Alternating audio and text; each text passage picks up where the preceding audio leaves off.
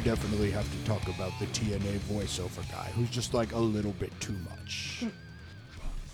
and was really having a bad day that time because he mispronounced at least 2 words.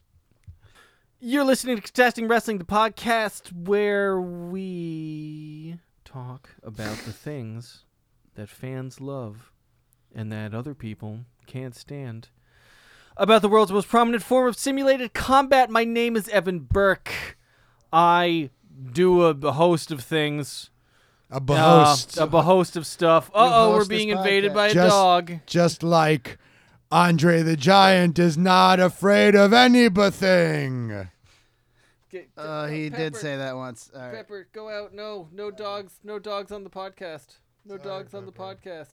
I mean, if you could bark rhythmically or something in an entertaining way, we'd go for it. Yeah. If there was a way that you could contribute to the podcast in a meaningful way, aside from just your adorableness. But anyway. Pepper, go. Today. Go. This episode, I don't know, we're in the teens now, comfortably, I think. And today is part of our effort to, we want to cover more matches and expose and... Is anyone ever comfortably in their teens?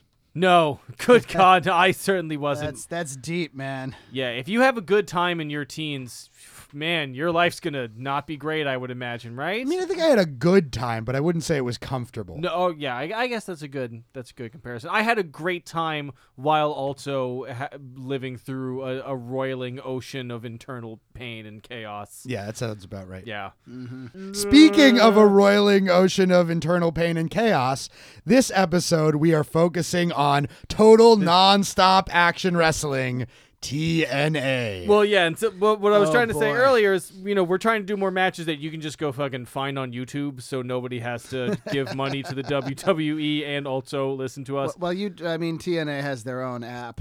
That being said, a lot of their stuff they did just put on YouTube. Yeah. And, we had already covered some really, really bad TNA moments. And that's so easy. It's so easy. They're known for them. But I thought it was time to do a full treatment of both the best and the worst of TNA, to be fair. And there really are some shining great moments, including our good match for today, which is from TNA Unbreakable 2005. It is the X Division Championship 3-way dance between Samoa Joe, the Fallen Angel Christopher Daniels, who was the champion at the time, at the beginning of the match, and the phenomenal AJ Styles.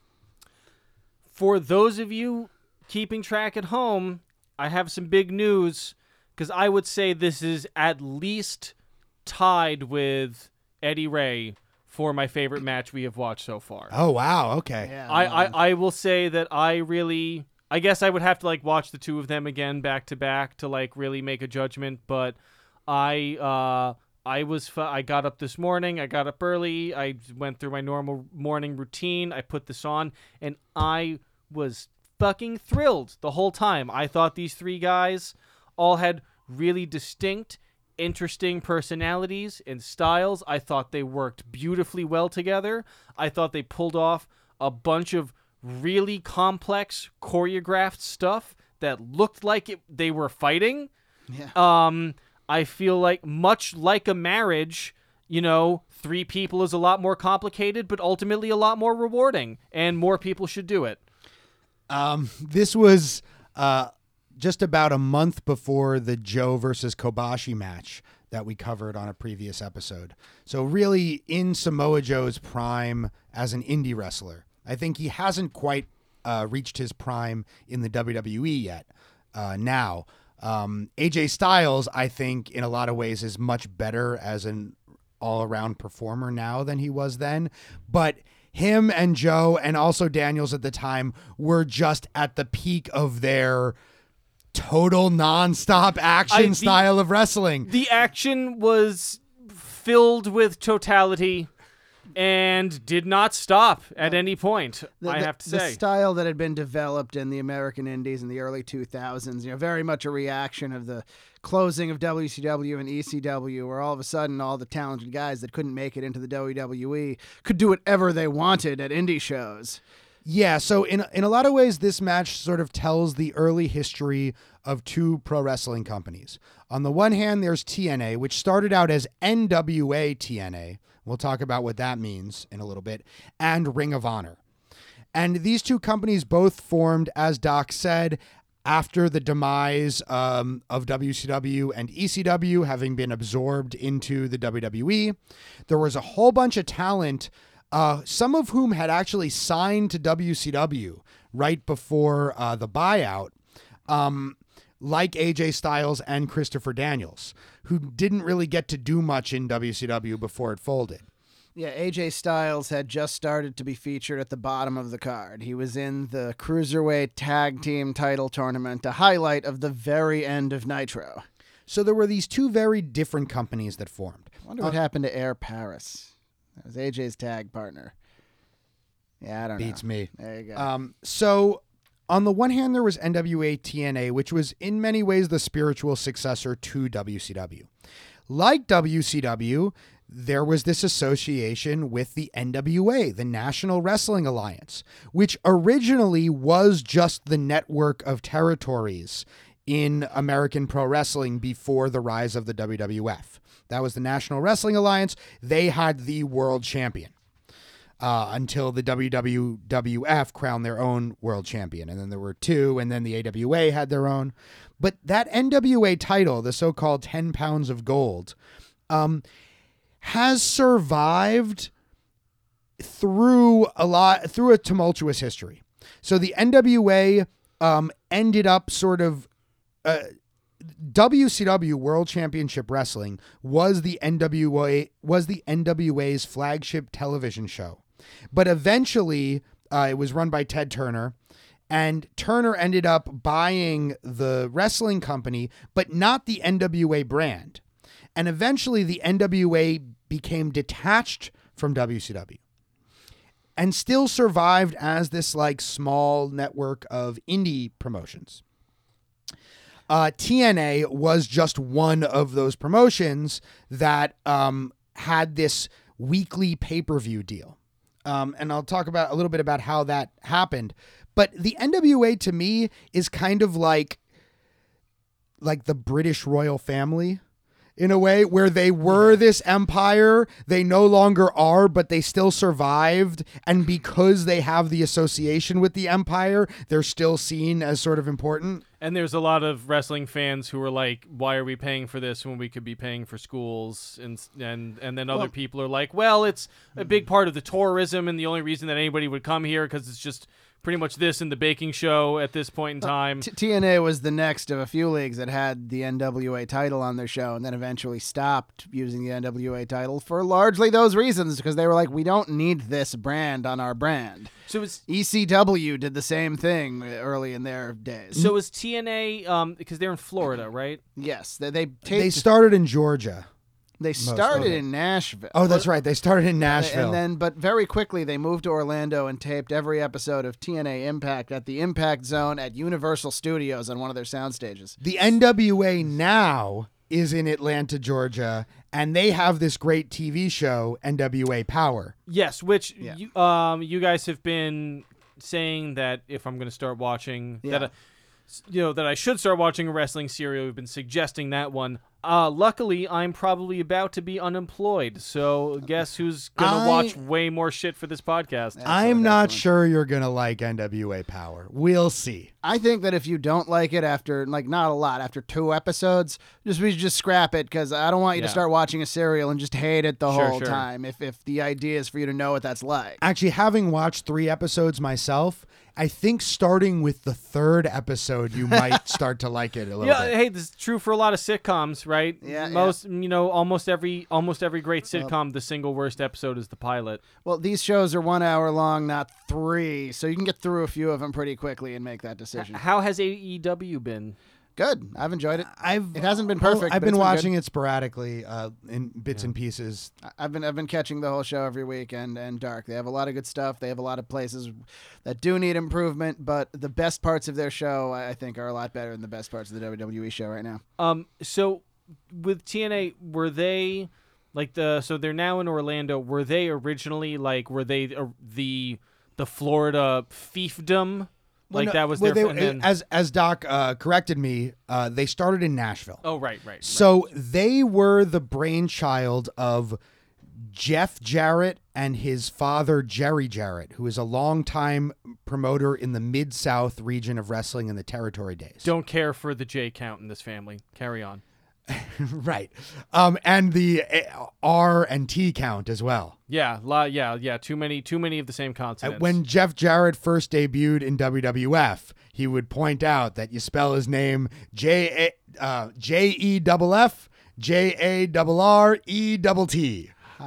That's Double J, Jeff Jarrett, the world's greatest wrestler, the world's greatest singer, the world's greatest entertainer. I think in a different order, actually. I think he said entertainer, singer, and wrestler. Yeah. There you so go. He was a used car salesman making ads, and that was his His wrestling promos character. were very used car salesman-esque. Like, Jeff Jarrett's the kind of guy who always knew how to get heat. His original run of vignettes before his WWF entrance are just, by the time he got on screen, like me as a kid wanted someone to come along and punch him right in the face. I got just quick side note. Yeah. This is a seemingly outdated cultural archetype, the used car salesman. I have a cousin who's my age who sold used cars for a while who fucking is totally this guy. Like, That's great. this still exists. Now, Jarrett, it seems like the sort of ultimate overachiever. Because, there's just nothing particularly compelling about him, but he's been champion many times in several different companies. He's run his own wrestling company, a couple of them. But, he really does seem to understand the business pretty well, to some extent at least. And to his credit, he was the guy who was willing to put over China for the Intercontinental Championship. Well, all right. Hey, credit where credit is due. So the Jarretts and this guy, Bob Ryder, apparently had this fishing trip. And Bob Ryder was like, hey, it's really hard to get a TV deal these days. What if we had a wrestling company that was not dependent on having a TV deal?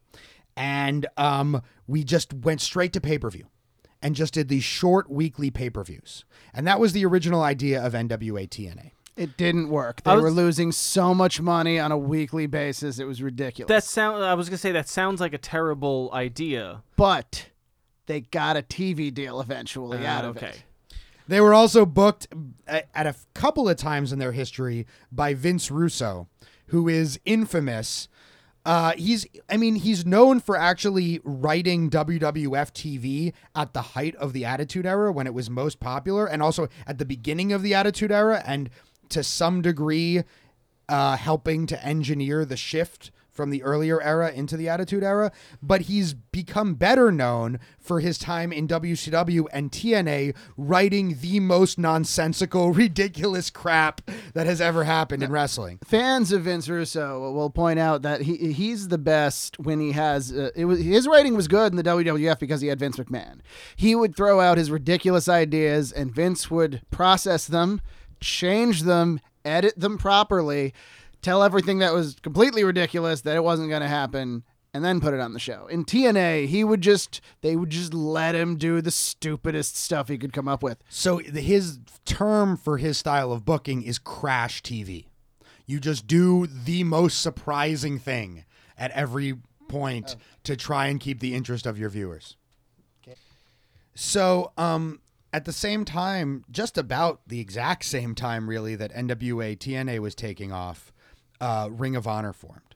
And Ring of Honor had a very different business model that was similar in that it didn't rely on TV. But Ring of Honor started out more as a live product.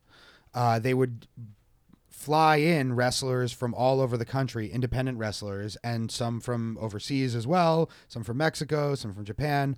And then they would release DVDs VHSs in the early days of Ring of Honor. VHSs at first, Yeah. through the RF Video Company run by Rob Feinstein, which was the video company that produced all of ECW's videos. Now, this worked very well for both Ring of Honor and TNA. You know, the wrestlers would get exposure through these pay-per-views for the few people who were watching them. That would create more interest in them for these live shows for Ring of Honor. Was Ring of Honor pretty much just in the Northeast, or were they? Yeah, they were at first. They were only in Philadelphia. Then they did a show in Delaware. They did what I thought was a really clever angle in the first several shows. There were two wrestlers, the Briscoe brothers. That's the newer Briscoe brothers, not the older Briscoe brothers. And Jay Briscoe was 18. And he was a good wrestler, but he lost several matches in a row the first few Ring of Honor shows. And his brother Mark was 17 and therefore could not wrestle in Pennsylvania. They were a tag team in many other places. And the way the gimmick went is that Jay would lose and Mark would make fun of him for losing. And then when they announced that they were going to have a show in Delaware. Boston, actually, the Honor Invades Boston. Honor Invades Boston? When was the the Delaware show? Later? Maybe later. I think the Maybe sixth later. Ring of Honor show was Honor Invades Boston. I'm probably wrong. It's probably Honor Invades Boston. In any case, where they were going, they would let a 17-year-old wrestle. So Jay would be like, I can't get my hands on you now, Mark, but I can get my hands on you at this show. And then they had a match. And then they became one of the most successful indie tag teams in history and still the top tag team in Ring of Honor. Oh, yeah. And just for context, to clear this up for me and for listeners who might not know, Philadelphia is where you move if you are trying to be a wrestler, right? You're trying to get into showbiz, you move to LA. You're trying to get on to, into finance, you move to New York. Tech, you move to San Francisco or Seattle. If you want to be an asshole, you move to Boston. Philadelphia is where you move if you're going to be a wrestler. I did it for a few years. It's definitely one of the best places to be. Since ECW, it has been the hub for independent pro wrestling. And even before ECW, it was known as the place with the most hardcore wrestling fans. Yeah, and it's not as localized anymore as it was several years ago because the indie scene has grown and spread so heavily. But it's a good place to start. So Ring of Honor and TNA had this pretty good working relationship where they shared talent for the first couple years of their existence. And then Rob Feinstein, who was one of the owners of Ring of Honor and the guy who ran the video company that put out their videos, was featured on To Catch a Predator. He helped catch a predator. That's awesome. He was the Predator. A large early meme then, as much as memes were around in 2005, was the screenshot of him saying, "Lol, I'll pretend you said 18" at somebody who told him he was 14. And he was on the show immediately. It's like he divested from Ring of Honor and just saved the company. And TNA decided, well, I don't care if he divested from your company. You can't use any of our guys anymore, which was a huge blow to Ring of Honor. They couldn't use AJ Styles or Christopher Daniels, which were huge parts of their show.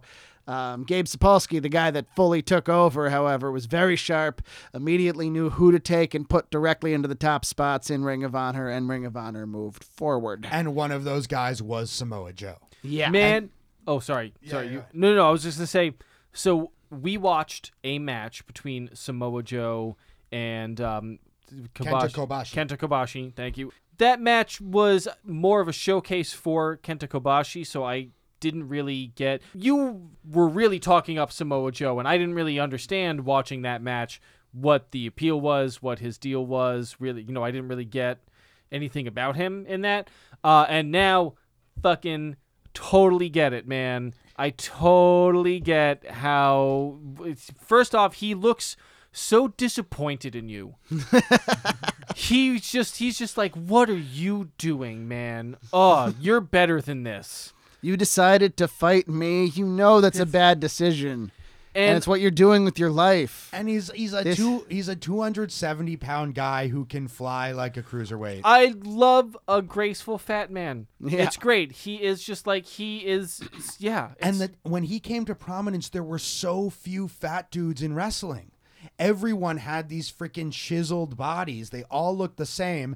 And he, to put it one way, it looked like the fans. I mean, yeah, And absolutely. and they bought into him for that reason. And that's kind of the ultimate thing where it's like he looks kind of like just a schlub, and then he is breathtakingly strong. He is a graceful, like both in terms of flying through the air and in his ground game. Yeah, he's great technical wrestler, knew all the submission holds and chained them together in interesting ways. So TNA was always very nebulous about what the X Division meant. And as they put it, the X Division isn't about weight limits, it's about no limits. And that's kind of a clunky phrase, but here's what they were getting at. Beforehand, there was like the cruiserweight division or the light heavyweight division that would usually have a weight cutoff. And everybody that did either high-flying stuff or super modern weird wrestling would have to be in that division. And TNA knew that some of the guys that were on those scenes of guys that were performing like that were just bigger than that, including Samoa Joe. So they said there's no limit on this, but it's not the same wrestling that you'll see for the world title. Now, there's problems with the X Division that I'll get into in a little bit. But yeah, so he was this incredible hybrid kind of wrestler. Yeah. That was, as you say, like the poster guy for the X Division. But before that, before he could get into TNA, because there was this chasm between TNA and Ring of Honor for a while, he was the guy for Ring of Honor. He had this incredible title reign that was like 2 years long. Just amazing matches, really kind of put the Ring of Honor title on the map and saved the Ring of Honor after this potentially fatal scandal with the RF thing. Yeah, this was from 2003 to 2004, right before this. Ring of Honor decided they were going to hang their hat on Samoa Joe, and hang a hat Samoa Joe did. And so now jump to 2005, TNA finally decides that they're going to work with Ring of Honor talent again. And Samoa Joe is able to enter TNA and be the X Division guy. And so you finally get to have Joe, Styles, and Daniels all together in one match. And that brings us to this three-way dance or triple threat, whatever you want to call it, at Unbreakable. Traditionally, a three-way dance is an elimination match. Weren't they calling it a three-way dance, though? Or did they didn't use the term triple threat? They said three-way dance, and simply they were wrong. ECW specifically called theirs a three-way dance, specifically to differentiate it as an elimination match. But is triple threat copyrighted by WWE? It might be. I don't know. That's a good question. And they're not just going to call it a three-way. I mean, they called the league TNA. And that was Vince Russo's idea, apparently. Was it? But I guess TNA is still explicitly straight, though, whereas if they say it's a three-way between three dudes, three gorgeous men who are both forceful and graceful. That's all three of them. That's for sure. They are tender, and the crowd just they don't want to have to think about what that might mean for them on a personal level. So a cool thing about this match is they each come in with their own sort of authority. Daniels is the champ. Joe is undefeated at this point, and Styles is the company ace. He had actually already been the NWA World Champion a couple of times. He had already had 3 X Division titles. So all 3 of them have their own stature coming into this match. I definitely realized that I feel like wrestling shows go by about concert rules too, where the best shows are going to be in front of crowds that are between 200 and 1,000 people ballpark, because less than 200, depending on the venue, less than 200 might feel too empty, especially the venue that this is at, and more than 1,000 is sort of impersonal. And this seems like this crowd feels like the right size to be very connected to the action. And like the crowd, I mean, this crowd is fucking into it. The TNA audience has traditionally been very, very loyal and very excited up to a certain point, which, happened years later. But yeah, you're right. It takes it's not that crowds over that are bad, but you need to have the right performers to perform to crowds of that size. Like when you see the clips of like Live Aid and Queen comes on stage, they could have packed another 100,000 people in there, but you ain't Queen. There's something about Madison Square Garden when the crowd is totally on fire. Yeah.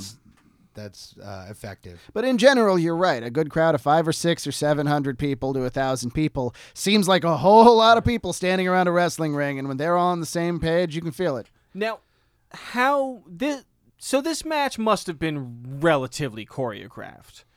Like they pull some shit that is very very complex. I'd be very surprised if they didn't call almost all of the spots in the back in sequence and were calling them to each other the whole match. Okay. That's probably how that went. I don't know. It for feels sure, like that kind of match. Yeah, I was going to ask if you knew anything about it, because it doesn't, like, there are maybe parts that could have been improvised, and I'm sure, you know, the whole thing is improvised in a grand sense, but like there are a lot of really complex, interesting things that not only do they do, which, like, maybe if they had done them and, like, it looked like, oh wow, they really did this complex choreographed spot, then that would be like, I guess maybe they talked about it and didn't really, but there was some shit that they did that I was like, they must have practiced that. There were some amazing, dazzling spots, some that I don't think I've ever seen again. For instance, Joe monkey flipping Christopher Daniels into AJ Styles Hurricane Rana. Oh, that was crazy. Like, maybe I've seen it again, but definitely not done that well. Not that crisp.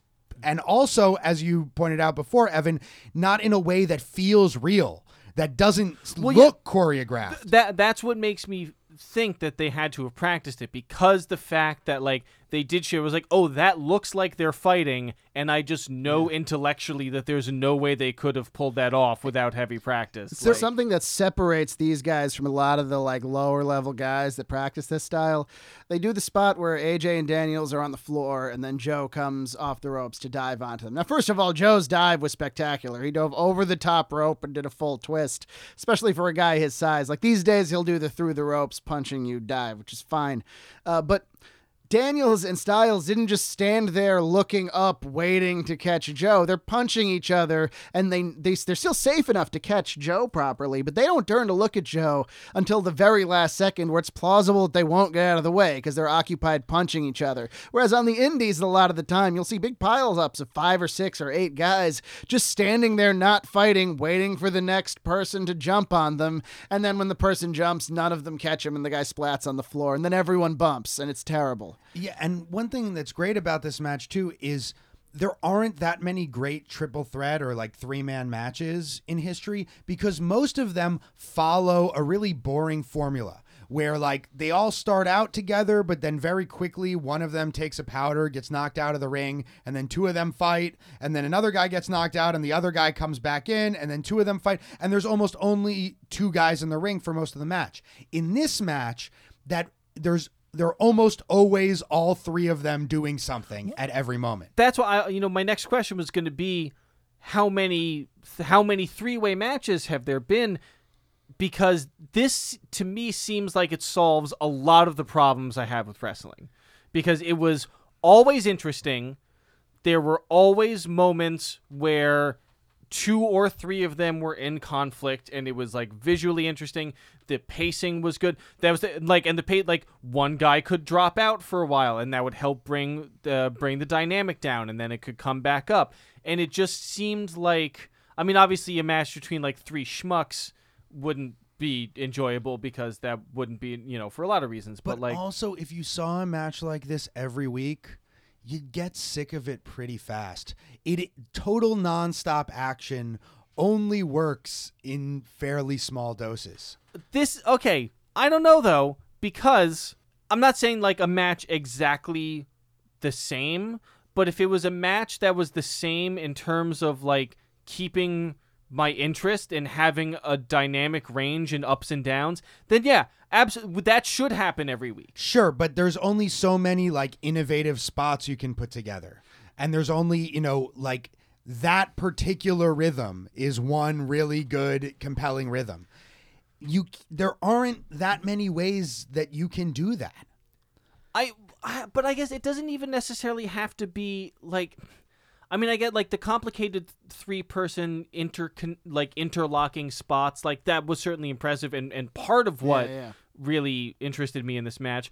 But it wasn't just that. It wasn't just the technical feats of the 3 of them working together. It was the fact that the 3 of them were able to work together in a way where it exponentially made the match more interesting. It cubed the match. Well, Right, that's and- another reason why it can't happen all the time, because not everybody has the chemistry that these guys have together. Yeah. You know, that's the reason that something's great is because it's so much better than everything else. And this match is truly great. I'm having the same reaction basically that I had to Eddie and Ray, where like when I finally see some wrestling that I love, that I'm like, holy shit, this is it, this is awesome. It makes me really upset at all of the other mediocre wrestling that I've had to watch. Yeah, no, I mean, that's true. And Totally fair. unfortunately, there are only so many guys like that. And if Yeah. you think about the bumps that they're taking, like they can only take Oh, bumps like that for so long. That's something that I didn't think about as much when I was younger. And now that I am, breaking down to some degree as an adult, it's like, oh no, like, and you see like between this match and the other match we watched, in those 4 years, Samoa Joe slowed down a lot. He had to. Yeah. I was going to say I had a realization during this because at like around like minute 23, Yeah. they look so tired. They are so Yeah. drained, and there's still another 5 minutes in the match at that point. And I had this thought of like, I don't know. So like I've been working out regularly for a longer period of time than I ever have had in my life before, and like I don't know, kind of getting. I don't know if good at it is the right term, but I'm like doing it more frequently. My form is getting better, that kind of stuff. And I definitely like if I do a bunch of sets of kettlebell swings in a row, like they're, it starts to degrade at a certain point. It starts to, you get tired. Yeah. It's like at the end of the set and then your form starts to go. And then that's especially bad with like ballistic stuff. So like, I'll like, I tweaked my back once when I started doing all this. That is much less dangerous than wrestling. And I realized that like the really a lot of spectacular stuff has to happen at the end of the match when you are the most tired, the most likely to have shit form, the most likely to fuck it up. And I just never really put it together how much of a risk that is. This is why I'm always impressed when people can have a good match without doing that much. I always mention it when like I say, look at The Rock. He doesn't actually do that much in the ring, but he always looks like he's moving all the time. Because like I've been in there, and it really does take that toll on your body every match. And you can get over to any given crowd by going 1,000,000 miles an hour. And if you're a good wrestler on top of that, you'll have the best matches, that anybody has ever seen, but you can't do it all the time. If you do it all the time, you're gonna kill yourself. It is crazy though that like, especially in the classic WWE style match where the baby face makes a comeback at the end, they have to look like they have more energy than they did at the beginning of the match, Yep. at the end of the match. But I also remember when we first started going to Ring of Honor shows, Doc, what impressed us a lot about the style of matches that they had in Ring of Honor was that we believed by the end that they were so exhausted that the match ended. Like it had a sort of realism to it in the sense that, yeah, after taking all of those moves, you're going to stay down. Yeah, that's true. As opposed to big boot leg drop, Right. So I also like there was some comedy in this match at like the very beginning. Oh, the kicking spot? Yeah. So Joe kicks Daniels, and then AJ's like, that's not how you do it. This is how you do it. And he kicks Daniels, and then Daniels is like, stop kicking me. And then they both kick him at the same time. Yeah. I want to point out that he stole that spot wholesale from Daniel Bryan. That's right. Daniels has, overall he seems like a great performer, but at the end of this match, when he loses, his reaction is operatic because he legit falls to his knees and shakes his fists at God, screaming, "No!" He has a degree in theater. And then, You know? all right, there Yeah. we go. Yep. Doc, am I wrong in thinking that spot actually first happened in the inaugural Ring of Honor main event between correct. Low-Ki, Bryan Danielson, and Christopher Daniels? Oh, they did it to Christopher Daniels. So it might have been his spot to might begin have with. been his spot. Well, Bryan Danielson would do the "that's not how you do it" spot in subsequent matches. We had a variety of holds to put over the wide variety of stuff that he knew. Right. Yeah. That is also one of the like half dozen great 3-person matches in history. The first Ring of Honor main event between Bryan Danielson, who would become Daniel Bryan. Okay, I'm glad you cleared that up. Yeah, Low Ki, who we should watch a bunch of at some point, and Mr. Daniels. We're gonna put the link to this video in the description of the episode, and if you watch it, go to 20 minutes and 20 seconds, and there is a woman whose facial expression really sums up how awesome this match is, because there's just a brief shot of a woman in the audience who like just can't handle how awesome this is. I also want to point out the announce team is Mike Tenay, who we've already talked about, and Don West. Evan, do you know anything about Don West? That name sounds kind of familiar. Okay, so before he became an announcer for TNA, and he was actually a manager for a while, he managed the Amazing Red in TNA.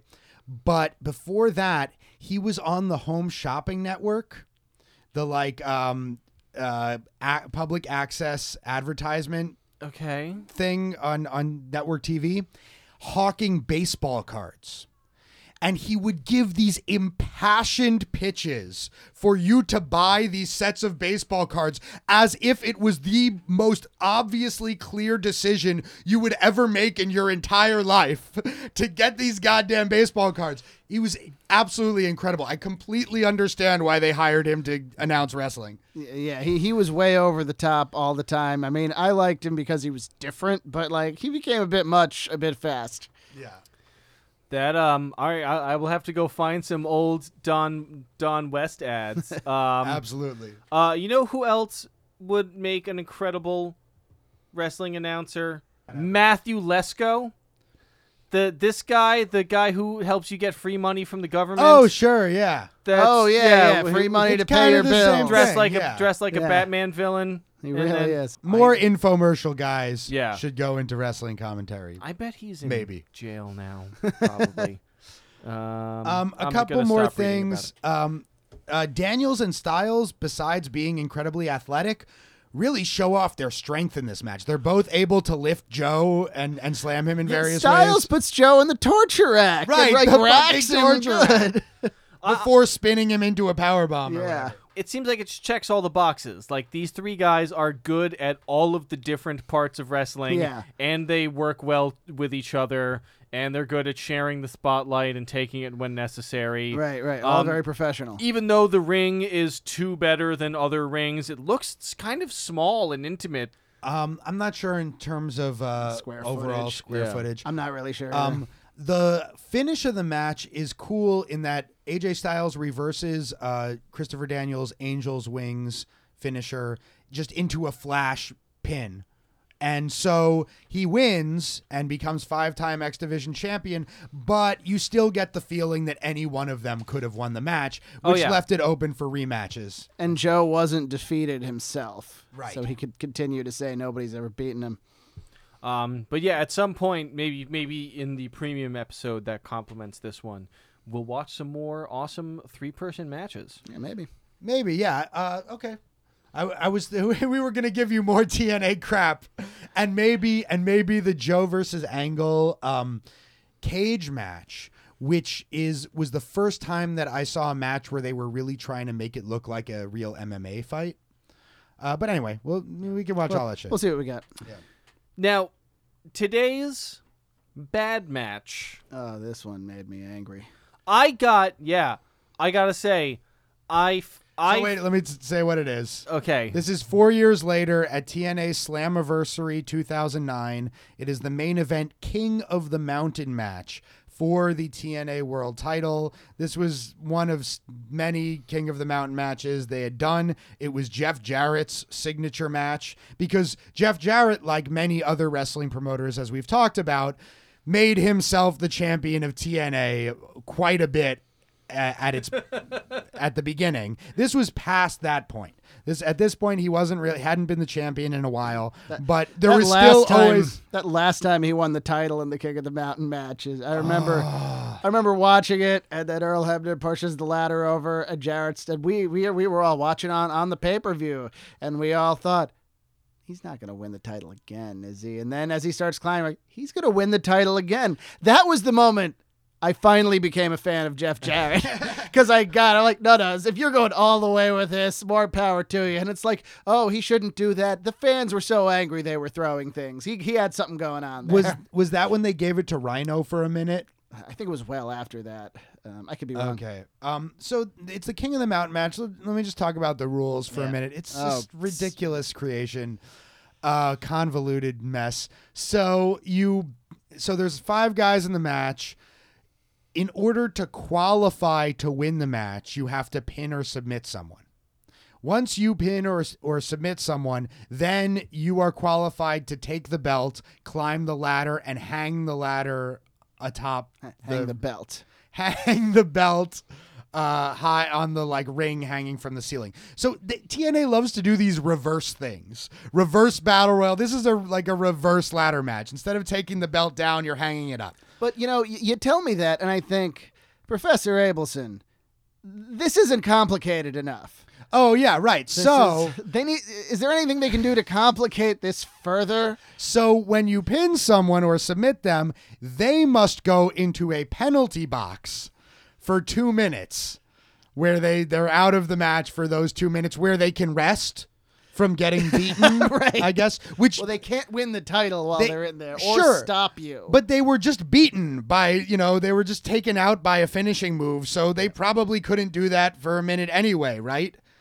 I guess. Mick Foley sort of takes advantage of this during the match. Anyway, we'll get to that. Evan, tell us what you thought. Okay, well, so all of that, there's all of that, right?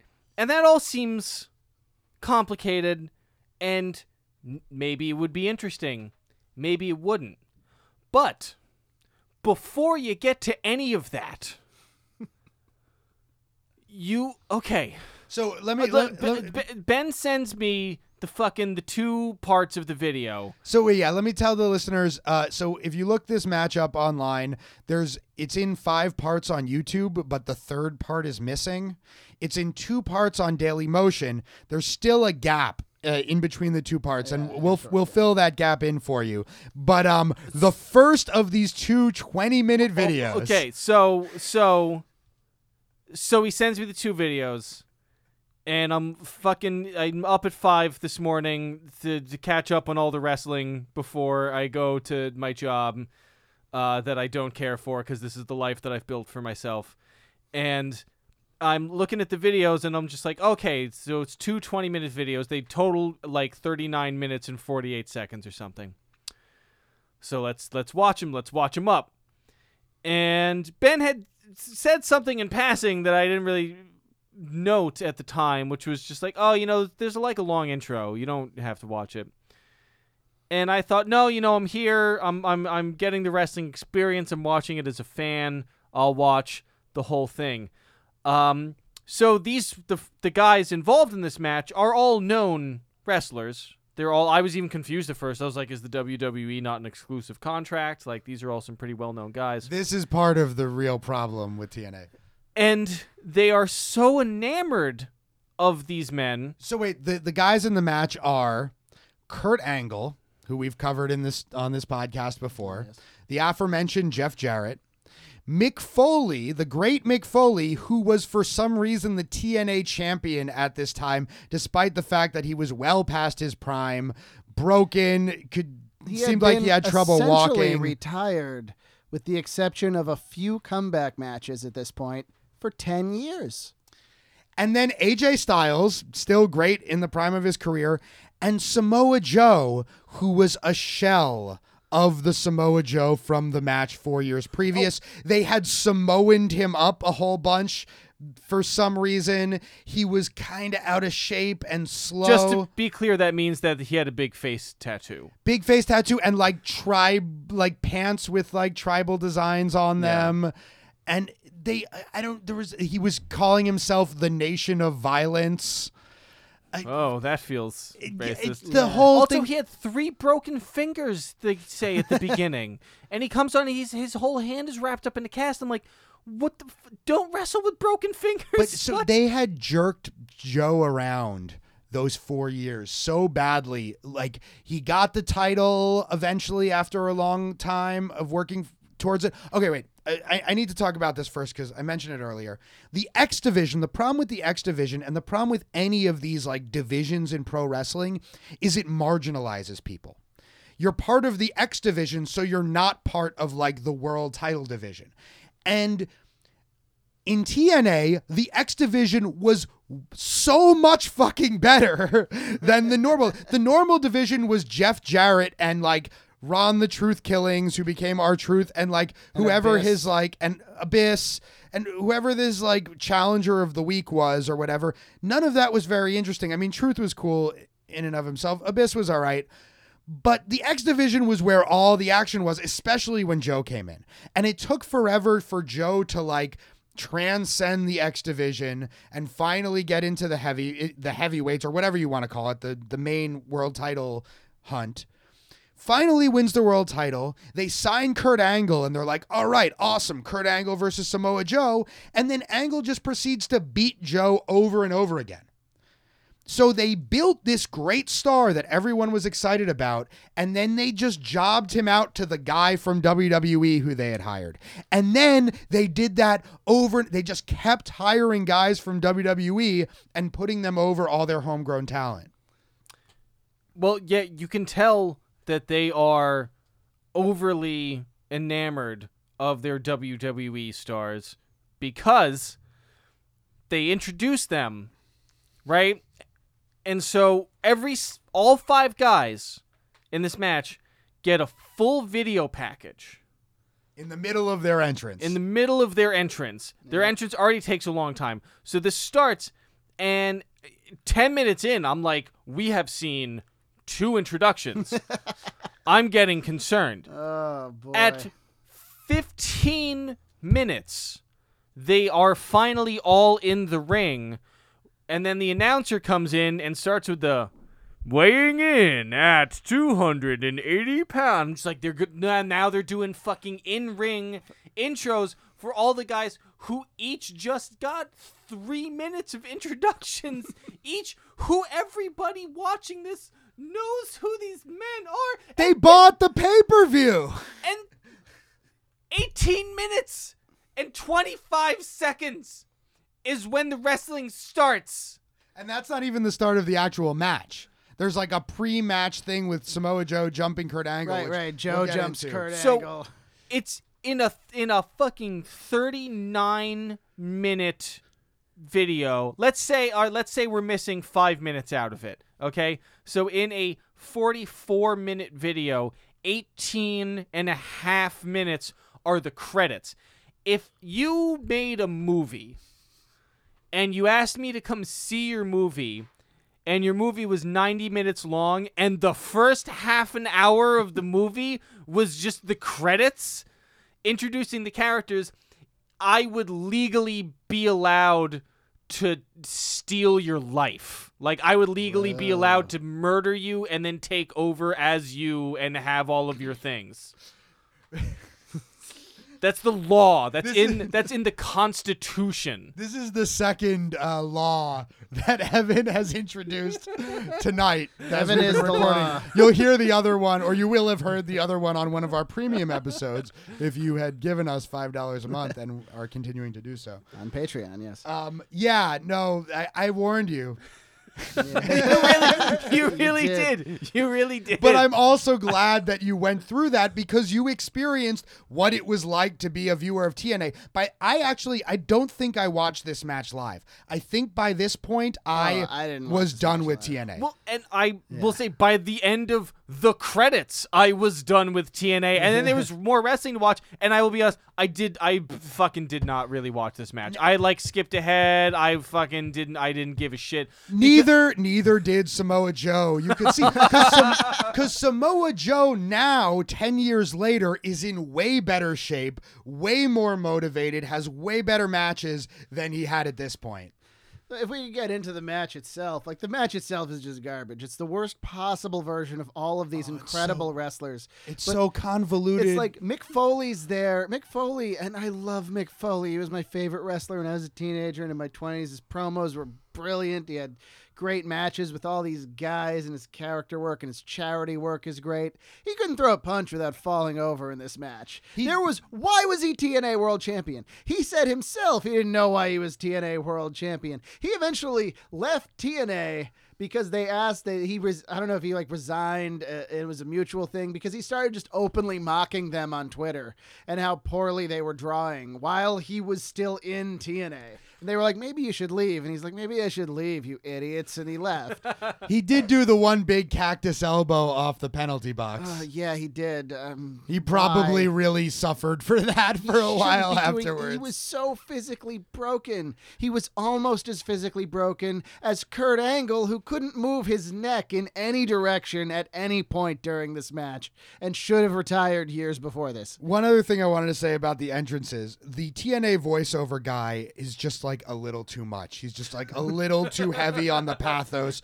And he definitely mispronounces at least 2 words during the intros. He says that AJ Styles is uncomparable. or uncomparable. Uncomparable. And he says that Kurt Angle is arguably the greatest wrestler of all time. I had to point that out. Oh, man. So back to the match. So Joe puts on a what fucking jersey is it? I don't care about hockey.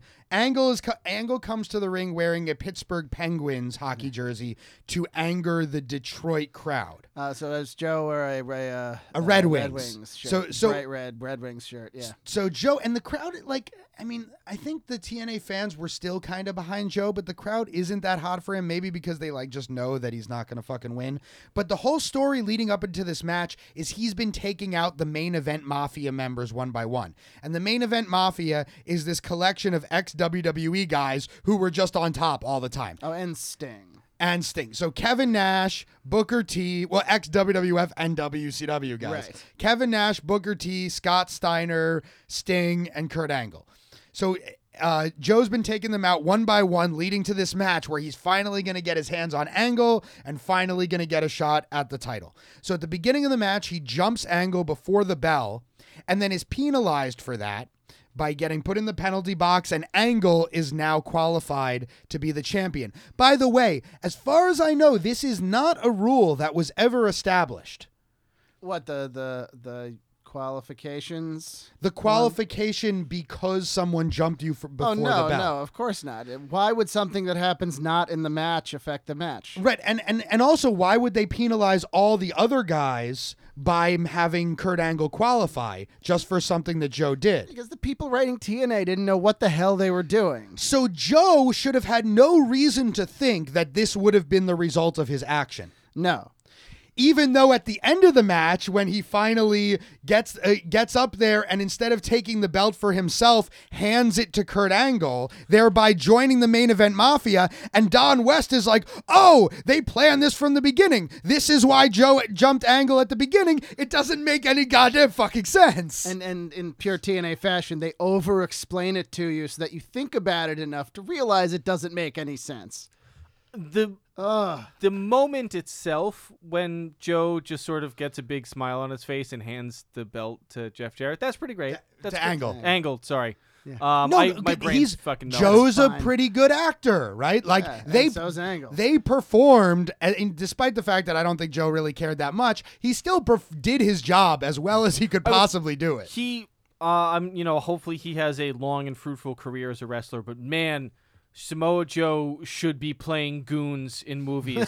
Yeah. Oh my God, what he should be playing like a head goon. He is a mini boss. Right, he's not the Bond villain. He's the guy the Bond villain sends to beat the crap out of Bond midway through the movie. So what happens in the break that we don't see in these Daily Motion videos is at the beginning of the match, Mick Foley decides he doesn't really care, and he lays down for Jeff Jarrett so that he can be put in the penalty box. So I guess he can wait out 2 minutes of the match. And then he gets right back in the ring after he leaves the penalty box, and Samoa Joe chokes him out and puts him back in the penalty box. And it's he learned his lesson or... So it sounds like it's good that I didn't really pay attention to the rest of the match because I might have been too angry to leave my home today. I might have been like, guys, we can't do it. because I pulled my knees.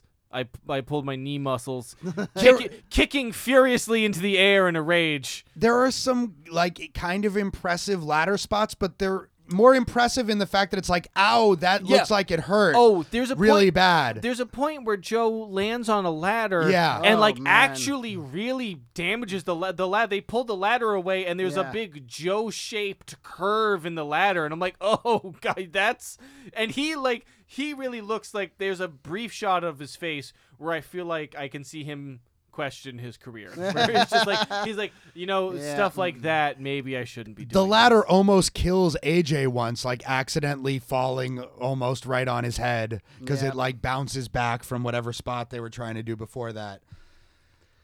Yeah, this really I don't think this has probably been the biggest like whiplash match doubleheader for me where Yeah. I've just like I don't think I've gone quite from like, oh man, like this is fucking awesome to I feel insulted and upset. That's what TNA was like. Yeah, that's completely. That's the story of TNA over the years in a nutshell. I've talked about the WWE being a fan of the WWE being in an abusive relationship.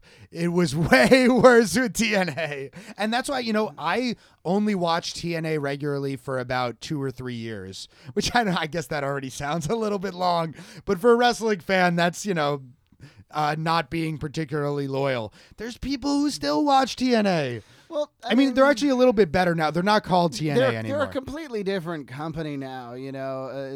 Impact Wrestling, as it's called. People that watch it seem to really like it.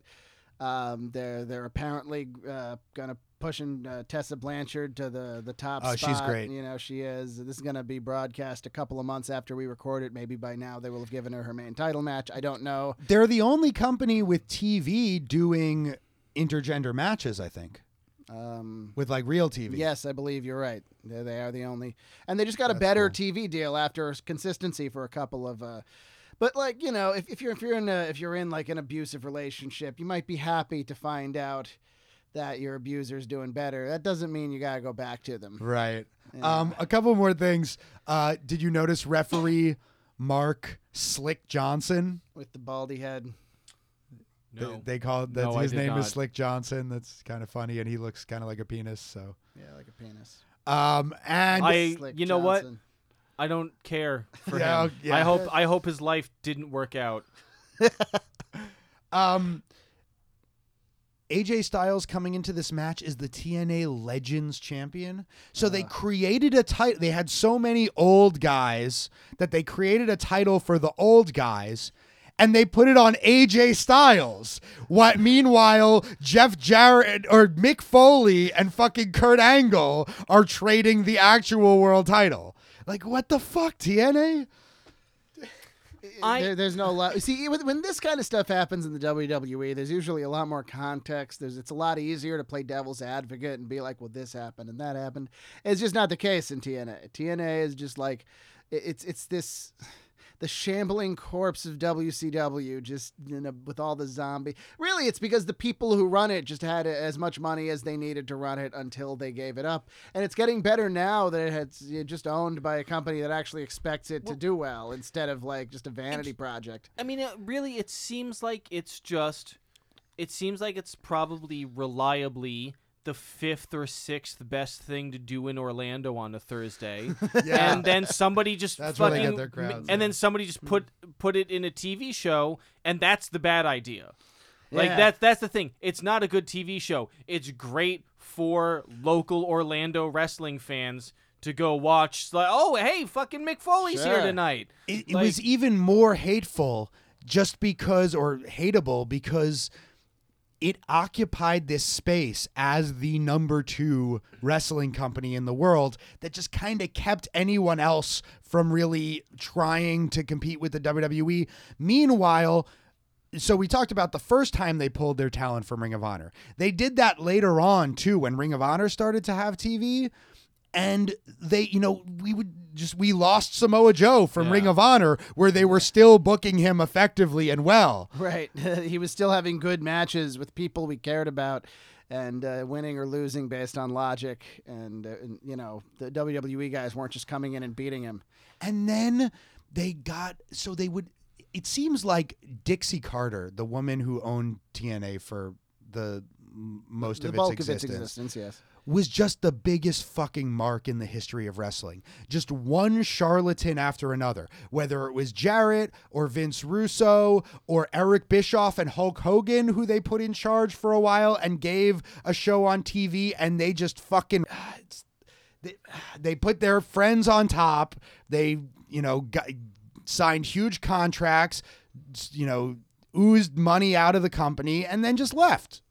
Dixie Carter allowed all of these guys, Jeff Jarrett, Vince Russo, Eric Bischoff, and Hulk Hogan, to exploit her by telling her that they had really good ideas for her wrestling product when they were really just trying to drain as much money out of it, get big contracts for their friends, and then leaving it a rotting husk. It worked for them until they left. Damn.